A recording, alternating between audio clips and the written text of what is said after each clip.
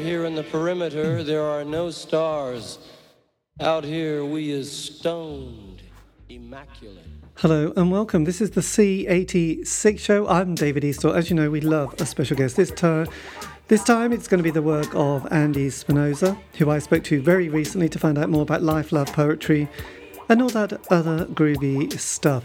Has just written a book that's come out titled Manchester Unspun: How a City Got High on Music. This came out 2023 on Manchester University Press. And Andy has been in the city for quite a few decades, and he also founded the alternative magazine City Life in 1983 and spent the next 10 years as the gossip columnist for the Manchester Evening News. And then much more beyond that. Anyway, look, this is the interview, so after several minutes of interesting but casual chat, we get down to that exciting subject that was the early formative years. Andy, it's over to you. My cultural firelighter moment was, well, very much Bowie and glam. I was born in '61, but North London kid, comprehensive school. If you imagine a school like Grange Hill, very sort of Yes. multicultural and rambunctious. Lots of reggae floating through the sixth form common room. But that was, I was 16 in 1977 when punk rock broke in a mainstream way, and I became, a huge obsessive music weekly newspaper reader. So I would collect the NME Sounds and Melody Maker from the newsagent every Thursday from the tube station next to our school, and it was punk really that 1977 was good time to be 16.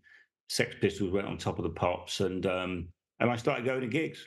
Right. I could go to the Rainbow in North London, at Finsbury Park, the Lyceum in the West End. I saw the Buzzcocks a lot. I saw the Ramones, Generation X, Rezillos, Gang of Four, loads of those post-punk, you'd say, 76 to 78 in my sort of sixth form years. I was 16, 17, 18, moved to Manchester as a student in 18, when I was 18. So I think the Buzzcocks were my favourite group at that stage. So they were probably the group that I loved, the wit, the wordplay, the melody, and their artwork. The covers, the sleeves by Malcolm Garrett were really an ironic, playful sense of design. And I thought Manchester called me. Yes. Look at its whole ambience. Joy Division as well. The whole Joy Division sound, people said, did sound like the late Manchester of the late 70s. If a music could sound like a city, then that's what the Joy Division sound was like. So yeah, that was only one place for me to go, Manchester. Manchester. What did you study there, by the way? I studied at Manchester University. I studied a general arts degree. It was history and English literature and American studies. A sort of a very varied humanities degree, basically. Mostly literature. And were you sort of picking up, I mean, you mentioned those particular bands, and obviously you were you were the right age for punk rock as well. So did you sort of feel that there was something quite precious and quite special about what you were listening to at that time, and weren't just harking back going, oh, I wish I was born 10 years earlier and would have been in San Francisco? Yeah, well, I think, experiencing it then was all about being young and in that experience. And I think it's hard at the time to put a kind of significance on it when you're 16. I mean, this is in a way why I read the music press, because it did give you that context. It did say this is an important movement, if you like. This is there's something big going on here.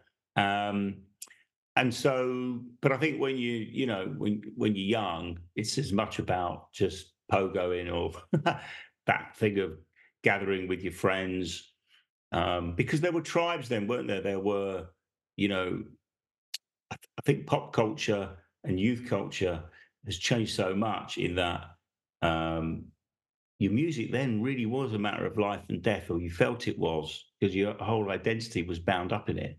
Today, Yes. today, I think for young people, music's just, Paul Morley's called it mulch. Just content, everyday content to be competed with online, with streaming shows and video games and movies and sport and God knows what else that comes through your phone. But music then was, I think, far more precious. It was more bound up with your identity, and it certainly, I think, there were things that happened in punk, that do-it-yourself, um, independent-minded, skeptical spirit that definitely influenced me to, for instance, set up the magazine that I set up in Manchester and just informed the way I felt about the world. Yeah. I'm not sure youth culture, youth music, I don't think does that today, particularly, because of the difference that I've just described.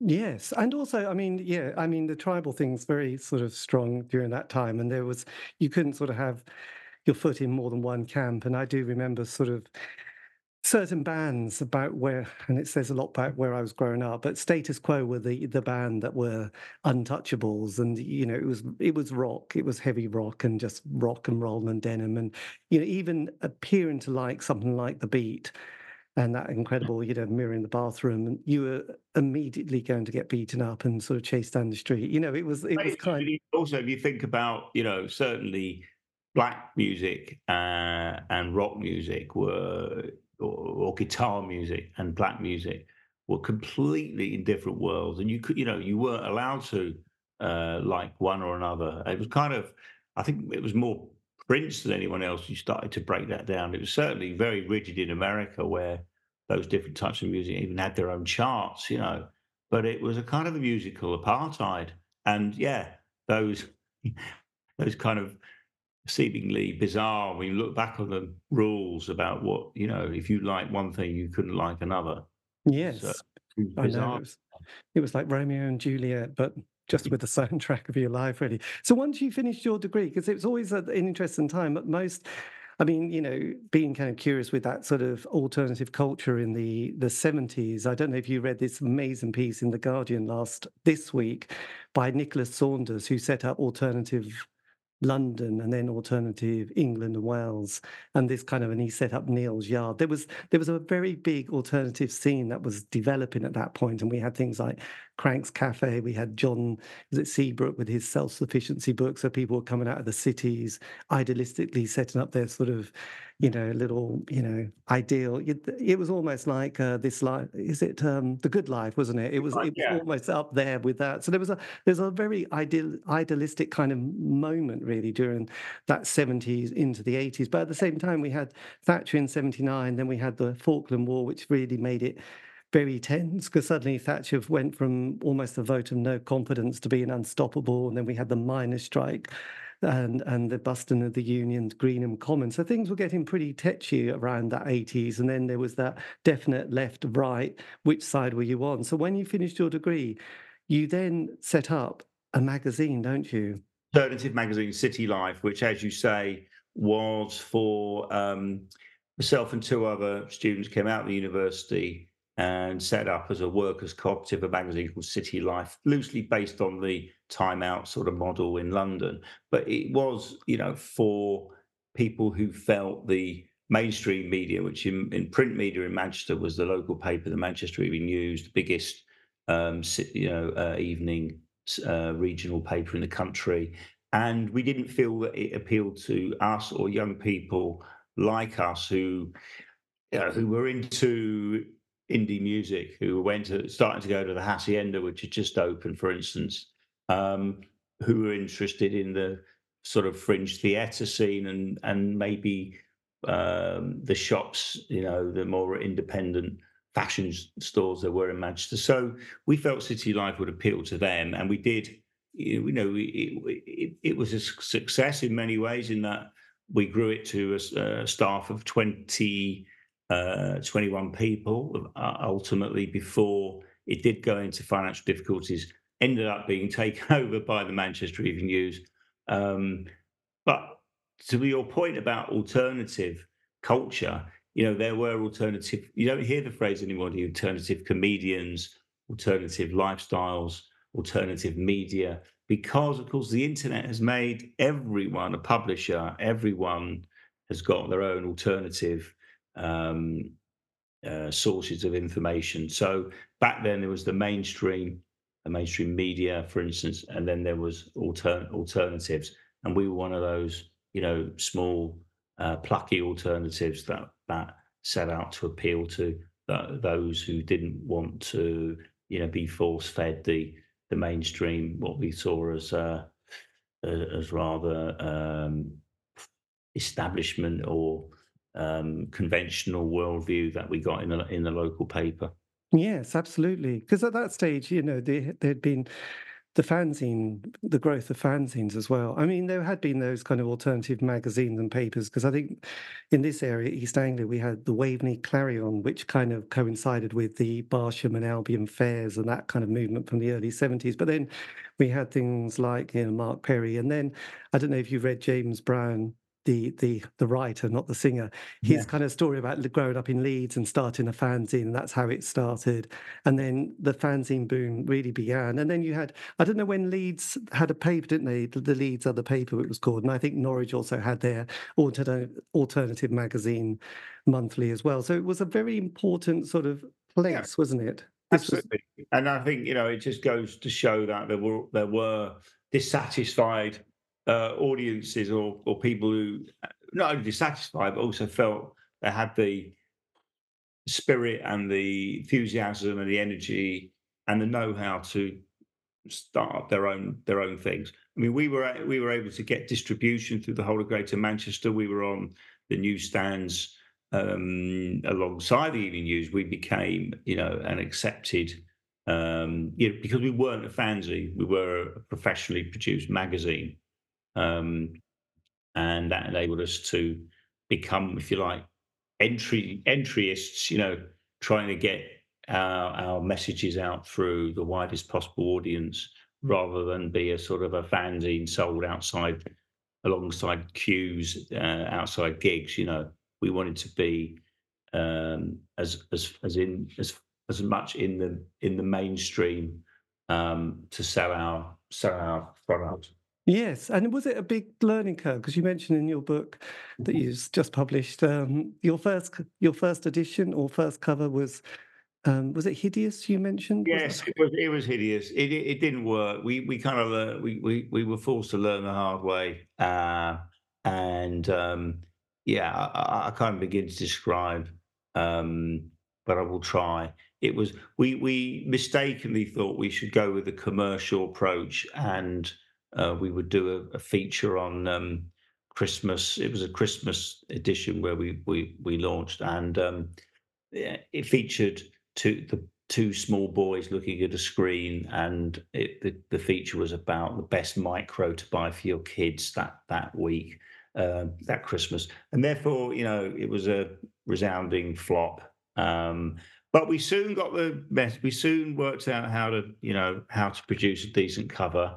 The next cover was a cover of New Order, the band, and was full color and looked really really good. And we persevered and got through that particular. Because Uh, there's a picture of the three of you together, the three, I yeah, guess that. the editors, yeah. And then how quickly did the magazine grow? Because obviously, it's quite a jump, isn't it? When suddenly someone has to deal with distribution, someone has to do the grubby work of advertising revenue, then sort of collecting money. Everyone wants to just interview probably Tony Wilson or Morrissey, but then Yeah, someone else has that got was to do all. me. I was that person. We started off with 3 people. We soon went to 5, and then over a 5-year period, we set up a typesetting business that contracted out to do other magazines, including the Gay community magazine in Manchester. So, as I say, we grew. We didn't where we made money. We put it back into jobs, and so we ended up with sort of 20 plus staff, and ran that for 5 years. So, I think it proved that it was a small circulation. We printed 10,000 and sold between 3 and 5,000, and in this conurbation of 3 million. That's not too impressive, but it was enough to make give us our salary. And Yes. it proved that there was some kind of an audience. It was a needed publication. The irony of a lot of the 80s creativity that I found from the indie world anyway, or alternative, was the wonderful world of unemployment and housing benefit and council tax, and also the enterprise allowance schemes and the creative enterprise allowance scheme. So did any of that sort of filter into running the business as well? Yeah, well, when we set up the business, I'm pretty sure for 6 months we were on the enterprise allowance scheme, and I know that other businesses in Manchester that have gone on to be very big, like the developer Urban Splash, also was on the EAS, and to us it was a very simple and elegant solution, really, to get you off the dole and to allow you to earn money. And I failed to see any good reason why it shouldn't be, why it couldn't be restarted again today. Because it gives you a basic income and said go off and be an entrepreneur. And a lot of people, I think, went into market stalls and ended up in retail businesses like Red or Dead, Wayne Hemingway, Urban Splash Property, and these are just people I know. Yes. Um, And so yeah, frankly, most of those indie bands that we loved in the 80s were all doing that until they were suddenly seen on Tour de Pops.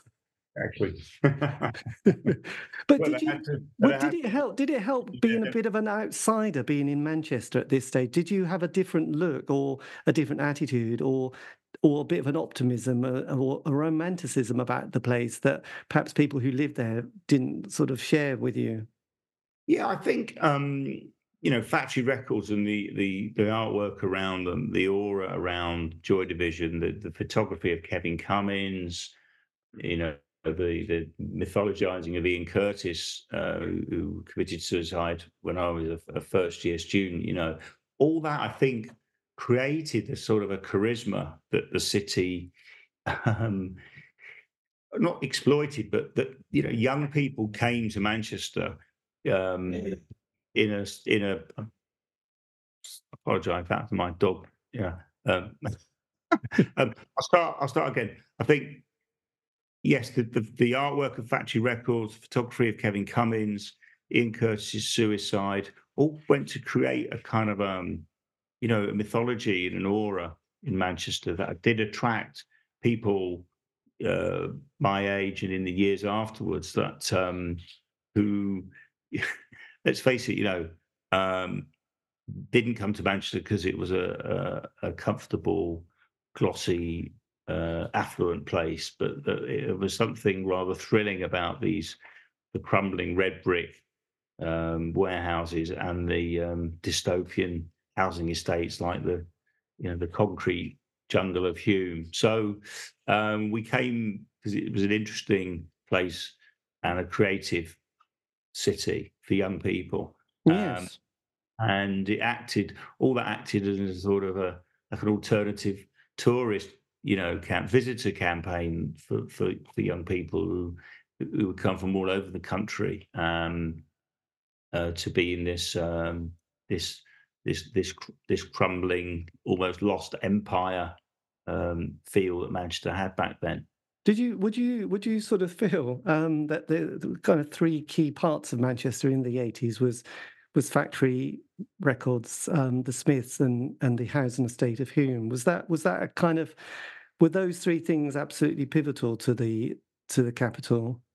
I think yes, Hume was very full of creatives. Factory Records was started their first nights in Hume in a sort of form in a bus drivers social club.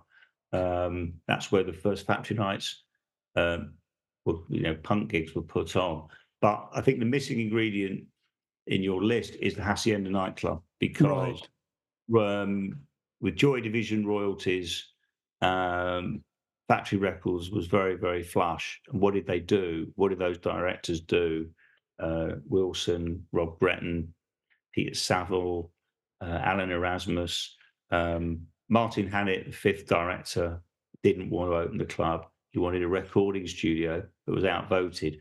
And with that money, with the money they made, they didn't become tax exiles or go to the Isle of Man like a lot of Manchester millionaires do, or go to London. They put it into the Hacienda, and that became, and that was very clearly in the. I use contemporaneous quotes from Wilson and documents from the time for them to articulate the club. Well, it was more than a club. It was like a lab experiment in popular culture, is what Tony Wilson called it. It was giving something to Manchester, to a city centre that had been completely hollowed out. I mean, now 75,000 people live in Manchester city centre. Back then, only 500 people did. There were mainly caretakers and security guards living on the premises. And it was saying, they were so gutted at how low the city, the first industrial city in the modern world, how low it had become, had gone, that they wanted to kickstart something in the city and give something back. And city building, the reinvention of the city was very much a part of their thinking. And in my book, Manchester Unspun, basically traces this absurd, preposterous notion that opening a huge, outsized nightclub and music venue for an audience that didn't really exist kickstarted this regeneration and reinvention of a city which is now really booming, Mm. effectively development, residential, offices, music venues. There's been an incredible upsurge in Manchester's fortunes, uh, Yes. and I I put a lot of that down to this DIY, anarchic, um, radical art movement set up by the bunch of misfits, intellectuals, and hooligans that was Factory Records. Yes, absolutely. And just before going back to the onto the book, which is always good, but how does the magazine then sort of continue? Because obviously there's that sort of honeymoon period. You have your first sort of arguments and fallouts. You get back together, and often there's a good bit, and then there's some tricky growing periods and the pain of it sometimes. How was it for you, sort of running this publication? Well, it was exhausting because it was a fortnightly magazine, but we were under resourced. We worked ridiculous hours, but we never missed an issue over the first 5 years. It was a struggle, but when you're 21, 22, and you think that your life depends on it, then you do go that extra mile. And we for me personally, it was just a great way of living, experiencing a city. That Manchester was a big city, but it was still like a village. You could still run into some people you knew, unlike sort of being in London, for instance. Instead of that kind of community atmosphere, we had Granada TV here. We have had still do big theatrical venues with uh, celebrities, stars, actors coming through. So there was always a very strong entertainment and TV, especially um, activity to write about and people to interview. Um, and Manchester kind of sustained us really. We as journalists, we kind of worked 60-hour weeks, but also we would be go to art exhibitions and film premieres and just eat all the free eat all the free food because that was the cheapest way sustaining ourselves. Well, I have we to say, in the book, you do have some fantastic photographs. we lift off the fin of the land. But great great photographs of some of the people you had, and also on the covers from Morrissey to Caroline Aherne, and yes, and you met people like Joe Strummer and various MPs as well. So Yeah. then, so when does the magazine become something that you can see is beginning to falter? Yeah, I think late 80s. I think we'd lost some advertising. It was always we were always very hand to mouth. Um, I actually had left to go to become a freelance journalist. The magazine continued, but soon after that, it went into administration, and it was taken over by the Manchester Evening News, who, to their credit, resourced it properly. The Evening News then was owned by the Guardian Group, and it became even more, much more professional. It was distributed very comprehensively across the city region of Greater Manchester, and it was, a proper magazine which paid journalists properly, and launched the careers of people like John Ronson, the broadcaster, um, Matt Greenhouse, the screenwriter. There's lots of people who are now in film, TV, media journalism. Got their first writing experience on City Life. Mark Kermode, the film critic, uh, Yes. he started his first reviews of films were in City Life. So yeah, so the Evening News took it over, ran it for I think another 10 years or so before they decided, for whatever reason, I think under new ownership, it was closed down. No. But then again, and as I said earlier, the age of the internet had dawned, and people were getting um, information about entertainment, what's on in their city from a range of different sources, and felt I didn't need to buy a magazine. Yes, I know. There was at that moment, I think Big Flame from Manchester had to sort of call it a day. I think one album was just enough. It was the perfect thing, wasn't it? I did an interview with one of the members. He said that was all the public needed was just that one release, and that was it. Big Flame had to Meteoric burst go. over then. Yeah.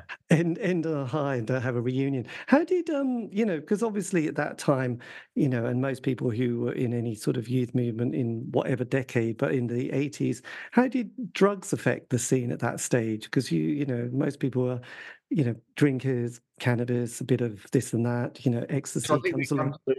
we come quite nicely chronologically to the late 80s, really, because I write quite a lot about the rave scene in Manchester in the late 80s, that where the music and the nighttime scene was incredibly dramatically transformed by the arrival of ecstasy.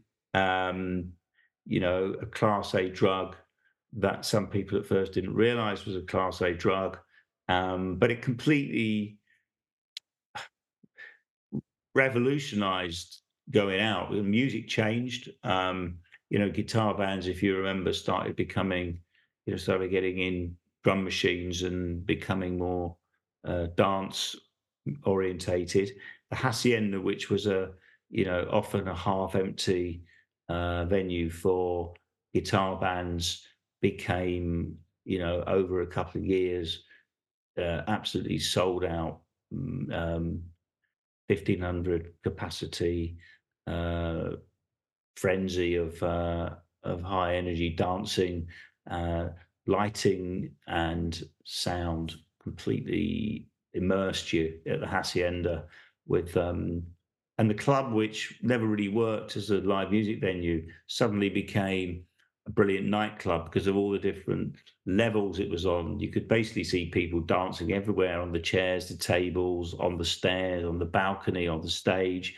It became, a real visual experience watching people dance, and almost like a sense around experience. And the hacienda then has become mythologized in so many ways as the ultimate nightclub, and it was the ecstasy boom that that made that happen. People stopped drinking alcohol, and the hacienda and other nightclubs failed to make any money from what was previously a strong income stream from selling booze, and that was one of the many problems that brought the hacienda um, into a spiral of decline.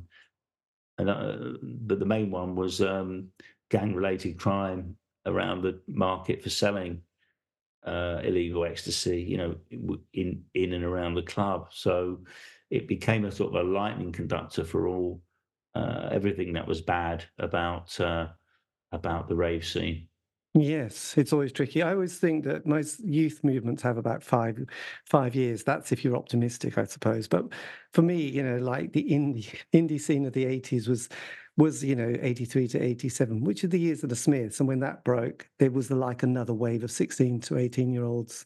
And then there was the ecstasy thing that came along. And then unless you were going to be able to move over a bit like, Primal Scream or the Soup Dragons or the Happy Mondays, people like the Mighty Lemon Drops and the Primitives were never going to quite be able to continue I on was doing that. I managed a band at that time called Raintree County. They were a classical jingly jangly melodic pop rock outfit, and they had the misfortune to be peaking in terms of their output at the time of Manchester and rave music. So they couldn't get arrested, as the phrase goes. In terms of Yes, I did. Yes, there was quite a lot of little bands that just their timing was just off. I think it was a bit like that in the late 70s with a few American bands who came over, and it was like punk rock had just hit, and they were like, "We're here," and it's like, yeah, 3 years too late. I'm afraid it's the hair, the moustache. It's wrong not going to work. clothes, wrong music. Yeah. But how important was football at this stage? Because obviously there was this kind of rise in, the Manchester, the Alex Ferguson, Cantona, Schmeichel, suddenly Roy Keane, suddenly Man United become this a colossal team. I think Man City had Alan Ball still. Was it the Alan Ball years at this stage? Oh, you're right. That's very true. Late 80s, early 90s. Yeah, I mean Ferguson built these winning teams and was able to, regenerate winning sides from in the same club, recycling players out and bringing new players in and doing it again and again. So Manchester United obviously was kind of a worldwide brand, and people um, and gave the city a kind of a glamour and a charisma, I think that Manchester certainly benefited from in those years. And the players would sometimes interface with the local music scene, seen in nightclubs, sometimes where they weren't supposed to be. I think Cantona was the real, was the quirky um, king of um, of people who didn't like football particularly, but were interested in characters. And Eric Cantona really was able to, I suppose, get around Manchester, network, socialise in ways that the younger Mancunian players weren't allowed to by Alex Ferguson. I think mainly because Cantona didn't drink, but was a bit of a law unto himself in terms of club rules. He was seen here, there, and everywhere, and became a real, um, I think, very well respected figure, even by City fans who just respected his aura. It Yes, was quite. So off. what? I know, and unlike Lee Sharp, who was never going to last in Alex's squad, was he? So for the 90s, then we have the John Mage years for most of it. You sort of you start a PR company at this stage. Left the Manchester Evening News. I could see the way Manchester was going. There were hotels opening, bars, and I had been a gossip columnist on a newspaper for 10 years, and I decided to strike out on my own. And I became a publicist, launching, for instance, the Malmaison Hotel and various bars, including one owned by Nick Hucknall called Barca. And yeah, I could, I wanted to, I suppose, be part of that regeneration of the city that is in very early years was evolving into something very interesting. Taking over these derelict areas and doing interesting creative things with them. Working with property companies like Urban Splash, who are turning these old mills and warehouses into flats and leisure venues. And it was a very exciting time because I think there's a real thrill about seeing something crappy and old and grubby in terms of a neighbourhood flowering into a place that attracts people to live and work and play. And yeah, I could see there was something going on, and I Yes. wanted to be part of it. But I have to say, there is in the book, and I've seen it in Richard Davis's one of his little publications that came out on Cafe Royal Books. There's an amazing photograph of the estate, the Hume estate, and there's these traveller kids ish and dreadlocks, and there's a horse on the grass, and it's just an amazing picture. Do you feel that regeneration though is always going to bring other problems and kind of issues to these times? That's going to be a bit of a hard one to cope with, knowing that actually you're going to lose a lot of that kind of raw energy and quality that sometimes is going to be priced out of the market. I think it's almost inevitable. If regeneration is successful, it brings in people, and it brings in investment, and it smartens areas up. It makes areas feel safer, for instance. Um, and yeah, I think certain neighbourhoods, communities that were there, and Hume was a very out there community of bohemians and artists, and a lot of people who didn't pay their rent, and using old council flats. But I don't think in any kind of any real world, any practical sense, that could have continued for. I don't think the authorities would have allowed it to continue because they had lots of families they needed to house. They needed to turn Hume into into a, if you like, a normal neighbourhood, which they've which to be fair, Hume is now a completely different place, but it houses far more people, and it's far more conventional, far more regulated. But the artists and the bohemians have found other uh, cubby holes in the city, other little areas where property's cheap, where little music venues are opening and artist studios. I think if regeneration is successful, it tends to raise prices and raise rents, and that's when artists get moved on, priced out.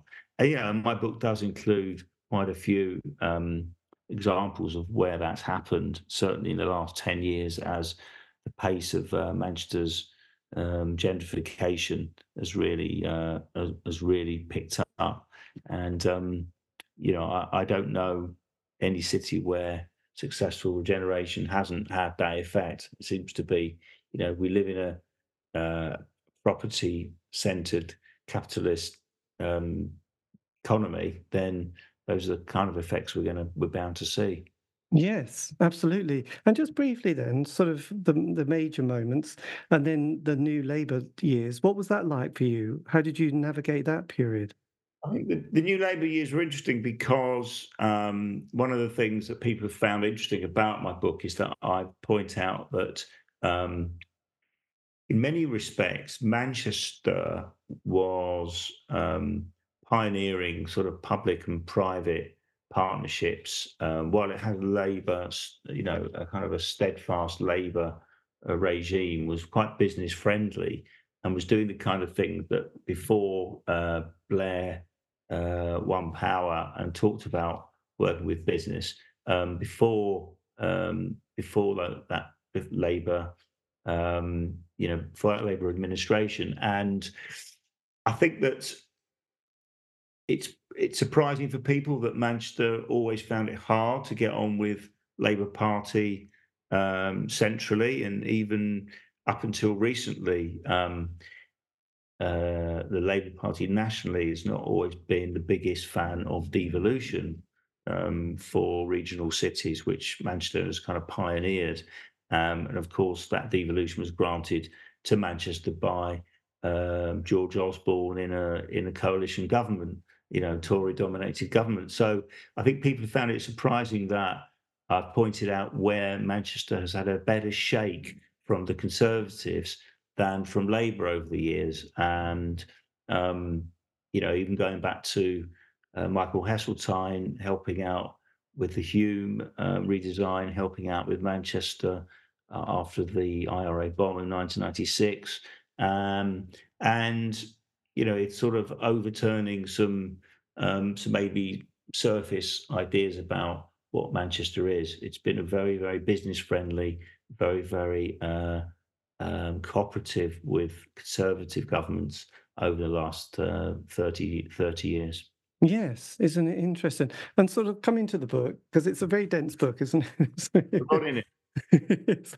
It's a lot. There's a lot there.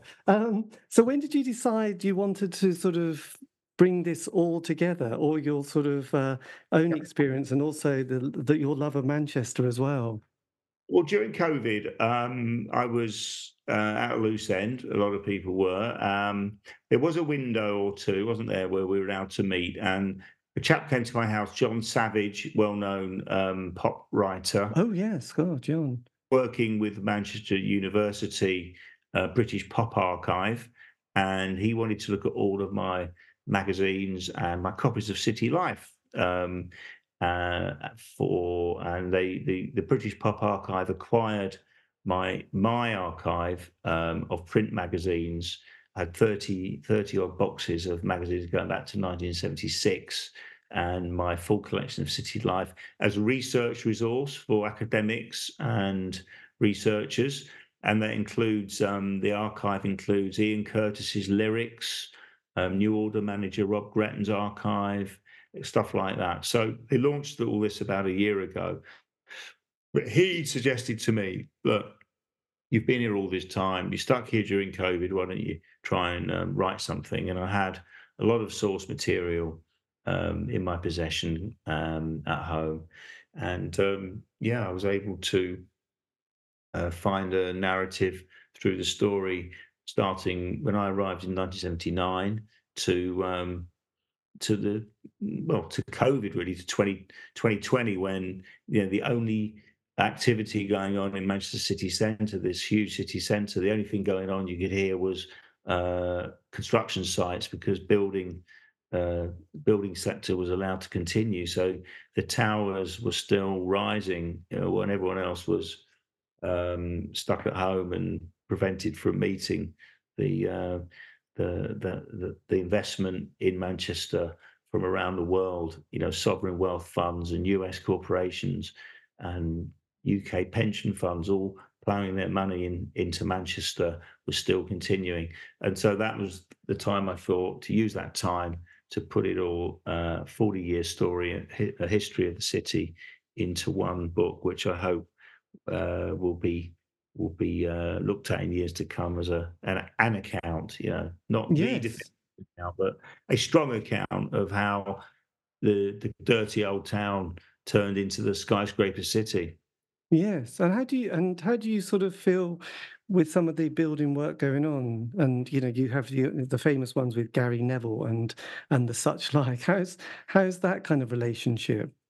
I think a lot of people are troubled by it because the city has changed, so dramatically that um, people come into town after maybe being a month or 2 months, out without visiting and go, oh my God, there's another one. Where's that come from? Now, what people need to remember is that they're not knocking down old buildings to build these. These are all on derelict land. They're all on car parks or um, unused tracts of land. And like most post-industrial cities, Birmingham's the same. They're huge tracts of land that are basically had factories and industrial uses that are brownfield vacant sites, and that's what's been happening in Manchester. Those sites have been are getting closer to the city centre because there's so much dense, high rise dense population. And what that's doing is creating changing the character of the city centre. So, I've launched as a PR many clubs, music venues, comedy venues, bars that opened and closed because there weren't the people to make them viable. Now, these the tens of thousands of mainly young people and the Manchester, Salford, neighbouring cities, those city centres, it's the youngest. It's the youngest population, or it's the population's becoming younger at a faster rate than anywhere else in Europe because young people are flocking to this place because it's got great cultural and social life. And those bars and venues that would have once opened then closed are now thriving because of this huge standing army that needs to be fed and watered and entertained. How Um, much does it depend on the student population of the city? Because only only slightly. I mean, the Manchester has a large student population, but Manchester is booming in terms of tech jobs, digital jobs, life sciences, media, um, and as those sort of and software, those kind of those kind of jobs are very and legal and professional. So it's not. And Manchester very much was in the time we had city life, very much was based around an academic year, an academic, the student crowd and things. Nothing happened in the summer when they all went home. It's not like that now. It's completely different. But the students obviously get the benefit um, of a much more vibrant city. And the unusual thing about Manchester's universities is they are really close to the city centre. They're not on campuses outside the city, so it all adds to the mix of a very youthful, vibrant centre. I know that dear old Norwich is always having issues with roads and pedestrianisation and cycle paths, and nobody really has this big overview of how to really deal with it. So they sort of fudge a bit here, and then a couple of years later, fudge a bit there, waste a lot more money. It still doesn't quite work. How does Manchester cope with those kind of big decisions that Describe often? You've just described exactly the situation in Manchester. Cycle paths that don't work, cycle paths that cause mayhem. I mean, there's a bit. Andy Mayor, the Greater Manchester Mayor Andy Burnham has brought in something called a B network, BEE, to the Manchester icon of the bee, which is a series of cycling networks, and it's upset a lot of people, even people who are pro cycling, because of the design of it, and it just seems to be a constant in whatever city you go to that either poor design or what's perceived to be poor design by certain groups creates constant kind of conflict. Yes, it is quite tricky. But do you feel, and with the book and culture, do you feel like it's important to try and hold on to that legacy of the past, of what happened 45 years ago, to keep Manchester Yeah, more it's interesting? very acute question because it's fair to say that Factory Records and Hacienda, to a lot of people in Manchester, they're sick of hearing about it, and there's a kind of a cliched aspect and a lazy element of just leaning back on our legacy. I think it's different from Liverpool just harking on about the Beatles all the time because Manchester's Factory Records they stayed in Manchester. They didn't leave the city. They put their money back into Manchester. Motown was the kind of equivalent of factory back in the 60s in Detroit, but in the 70s they left for LA.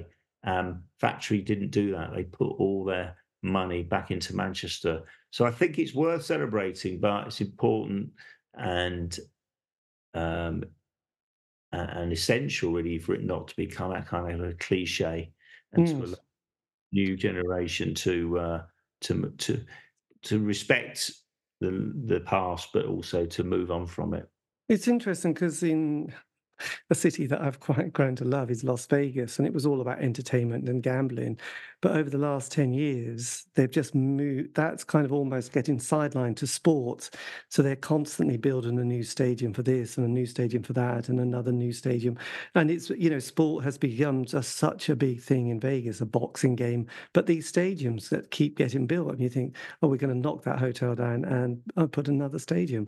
So sport is so big in Vegas. Is it a little bit like that with Manchester now, with the money that's come in as well? Absolutely. You've got obviously United, which has finally got some new part ownership with Jim Ratcliffe. Looking to recover. Some of its lost allure over the past 10 years. But Manchester City, um, with its Abu Dhabi sovereign wealth funding behind it, is really opening up kind of almost Las Vegas of Britain, because right next to City's football ground, they're almost completed the building of something called Co-op Live, which is a 23,500 state of the art venue with the most live music venue, most incredible um, facilities, very very cleverly designed. Um, Live music venue that is attracting.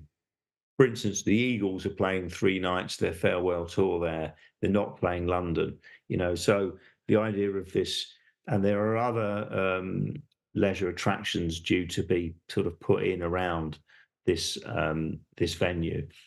So the idea is to start tilting the balance away from London towards Manchester for these really big music acts. And we also have the Factory International, named after Factory Records, and that was sponsored by Aviva. It's now also called the Aviva Studios, which is 7,000 capacity venue for cutting edge, very sort of uh, almost avant-garde and high, and elite culture, dance, ballet. Although have some, rock music there, and that's just opened this year at the cost of 240 million pounds. My God, that's handy. So where 2 years ago, probably, I came to Manchester to that exhibition, Factory Records, which was in an old sort of industrial mill. Where was that? Would that have been the Museum of Science and Industry? That's the one. Yeah, yeah, which is on the site of the world's first railway station, Yes. where the first intercity passenger train left for Liverpool in 1830. So, and all this is going on. It's literally next door. The Aviva Studios, which is on the site of Granada TV, where Tony Wilson put on the Sex Pistols in 1976. You see my book's dense because you got these dense layers of history, uh, social and cultural uh, episodes that really sort of meaningful. Would you go as far to say that the kind of the lightning that struck and created that fire was 76 then, with the Sex Pistols playing? I think you've Was that a got pivotal moment? totally. You've got to see that as incendiary moment that set alight or set ablaze all these creative combos. Joy Division, Buzzcocks, Morrissey was there, Marquis Smith, Mick Hucknall was there. God bless him. All these people went out and formed bands. after seeing the Sex Pistols. Obviously, Tony Wilson was there. There were two gigs, and it depends who you believe exactly who was at which one. But the point is that really did um, inspire all kinds of cultural explosions. And yeah, we can pinpoint 76 as that starting point. It's almost up there with the Munich air disaster in sense of creating these great kind of tragic, but kind of amazing moments that sort of shape the story, doesn't it? The narrative gets taken from that moment on. Duncan Edwards, the kind of the plane, Samat surviving, Manchester coming back from the ashes. Yeah, I think we obviously you know, history, they say, is one damn thing after another, but certain of those things are clearly have dates and are really, you need to pinpoint them to help put markers down to help us understand the flow of history and the flow of cultural cause and effect. So yeah, I mean, my book, looks at that moment, but it also looks at opening the hacienda and certain other key moments in Manchester's music history, but also political history. Because along with the music, there's this twin track of politics that has gone through the city that where the city's leaders realised that the music culture was something that we had that we could exploit, if you like, for worldwide profile. A very key example of that is early 90s, Hacienda, plagued by crime. The place would have been shut down in any other city of the world. Police wanted to close it, but the city council lobbied the police to keep it open because they knew, it was it was interesting and an attraction to people worldwide. In fact, business delegations would come to Manchester Town Hall, and the leader Graham Stringer would show them all the statues and tell them the history and the first passenger train and all this kind of thing. And when can we go to the hacienda? Um, they could tell that, and when they went to America on fact finding missions, that the hacienda was known there. So I think it's easy these days to say, well, see, we all know that art and culture is big business, but I think Manchester's leadership are tuned into the potential long time before mainstream politics had.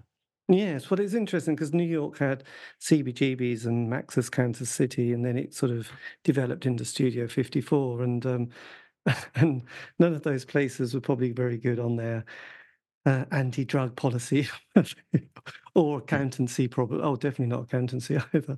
And then you had Glastonbury Festival, which was this kind of wild event that took place in Somerset at Pilton.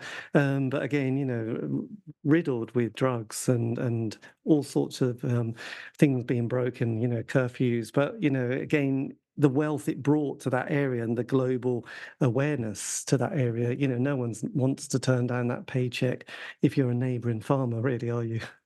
Sure, but I think it took an element of bravery back in the early 90s to do that, because I think it was not quite accepted that the rough edges that came with youth culture should be given a pass for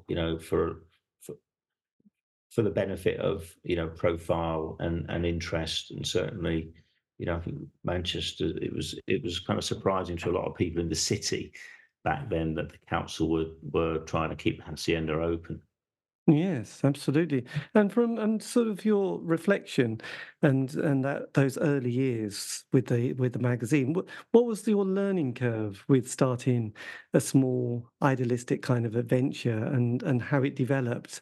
Because obviously no one has a sort of a particular plan, a kind of long-term plan. And all these bands that I normally interview, they have that 5-year narrative. They get together, they have that 12-month rehearse and get the single, John Peel play it, get the John Peel session, the first album going good, transit band around the country, second album bit tricky, or third album it's all over, and it's like, well, normally it's like we hate each other and we've got no money. So that's often a very Yeah, I simple. mean, really, that pretty much describes the city life experience. You need to be young, you need to have energy, you need to be prepared to bury your differences for the project, whatever it might be, a band or a magazine, and then you live with it, and you get the gratification of doing it and the feedback from whatever your public is.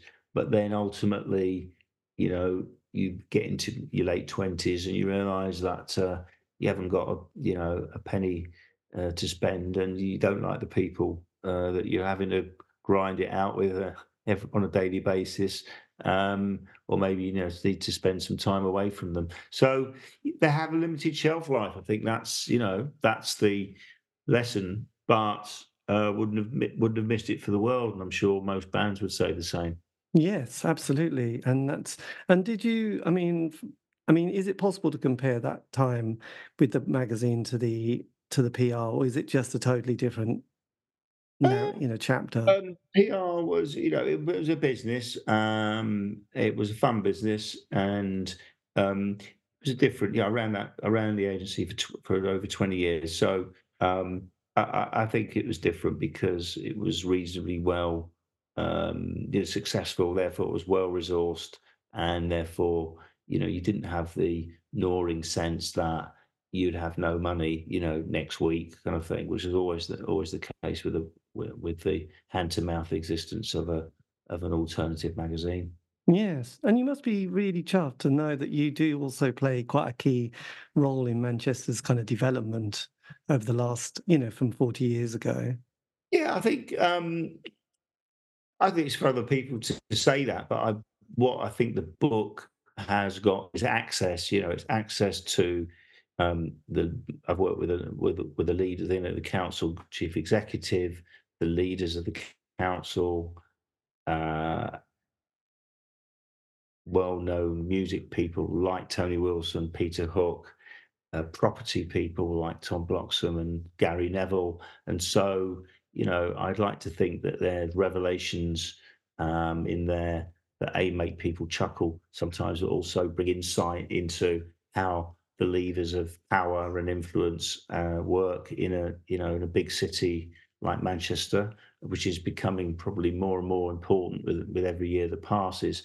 And therefore, I hope the book's taken in years to come as an interesting document of how how a group of people in a collective endeavour transform the fortunes of their city.